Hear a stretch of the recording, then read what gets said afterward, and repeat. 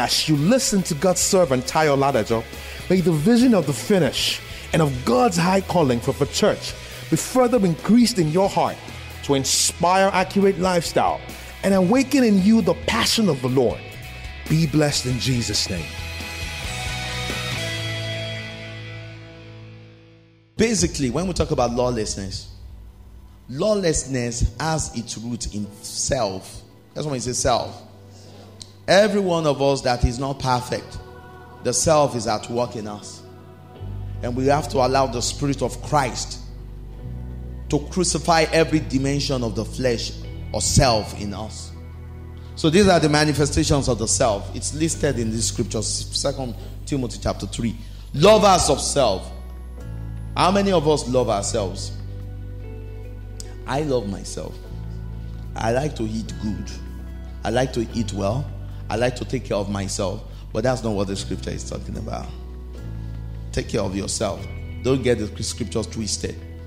But what the scripture is talking about is that there are some people, they are always ready and willing to take care of themselves, in quote, at the detriment of others.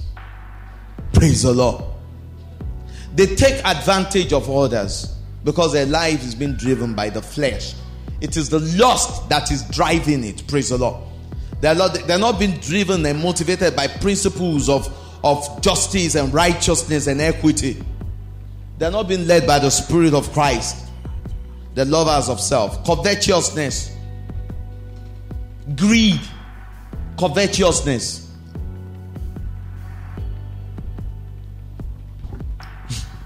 Greed, covetousness. Boasters. Pride. Now, all of these things, when we leave them undealt with, you know what they become? They become blasphemers. To be a blasphemer against God, somebody might feel that, that person has gone kolo. But it is very natural when you leave all of these undealt with. You come to the point where you begin to disregard spiritual authority. That's a place of witchcraft. Ingrate. It's very natural to be ingrate when you don't deal with self. Let me tell you something. Never allow yourself to ever bite the fingers that fed you. Never. Praise the Lord. Never. It's when you see an ingrate, it's because the spirit of lawlessness is at work. Unholy or corrupt, the act is corrupt. This fellow he justifies acts of defilement, compromise, without human affection. I'm talking about basic affections of life. You have no human sympathy. Unforgiving. This unforgiving actually says truce breaker.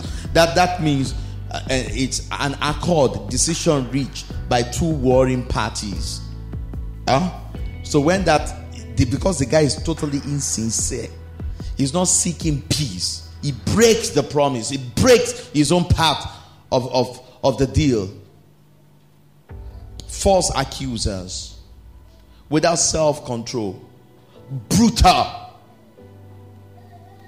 You know, this is not just anger. Praise the Lord.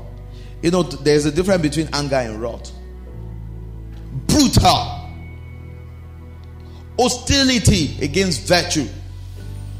This is another trait I see around a lot. Hostility against virtue.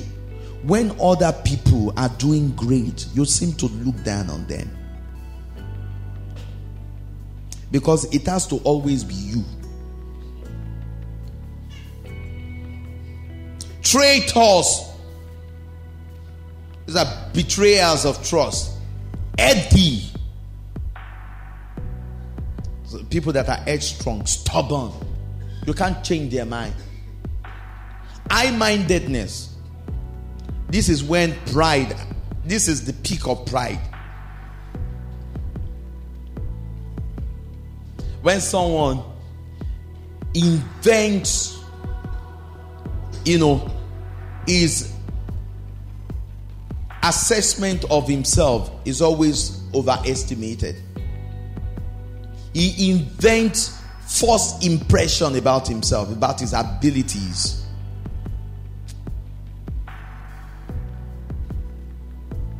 It can't be justified. Lovers of pleasure than lovers of God.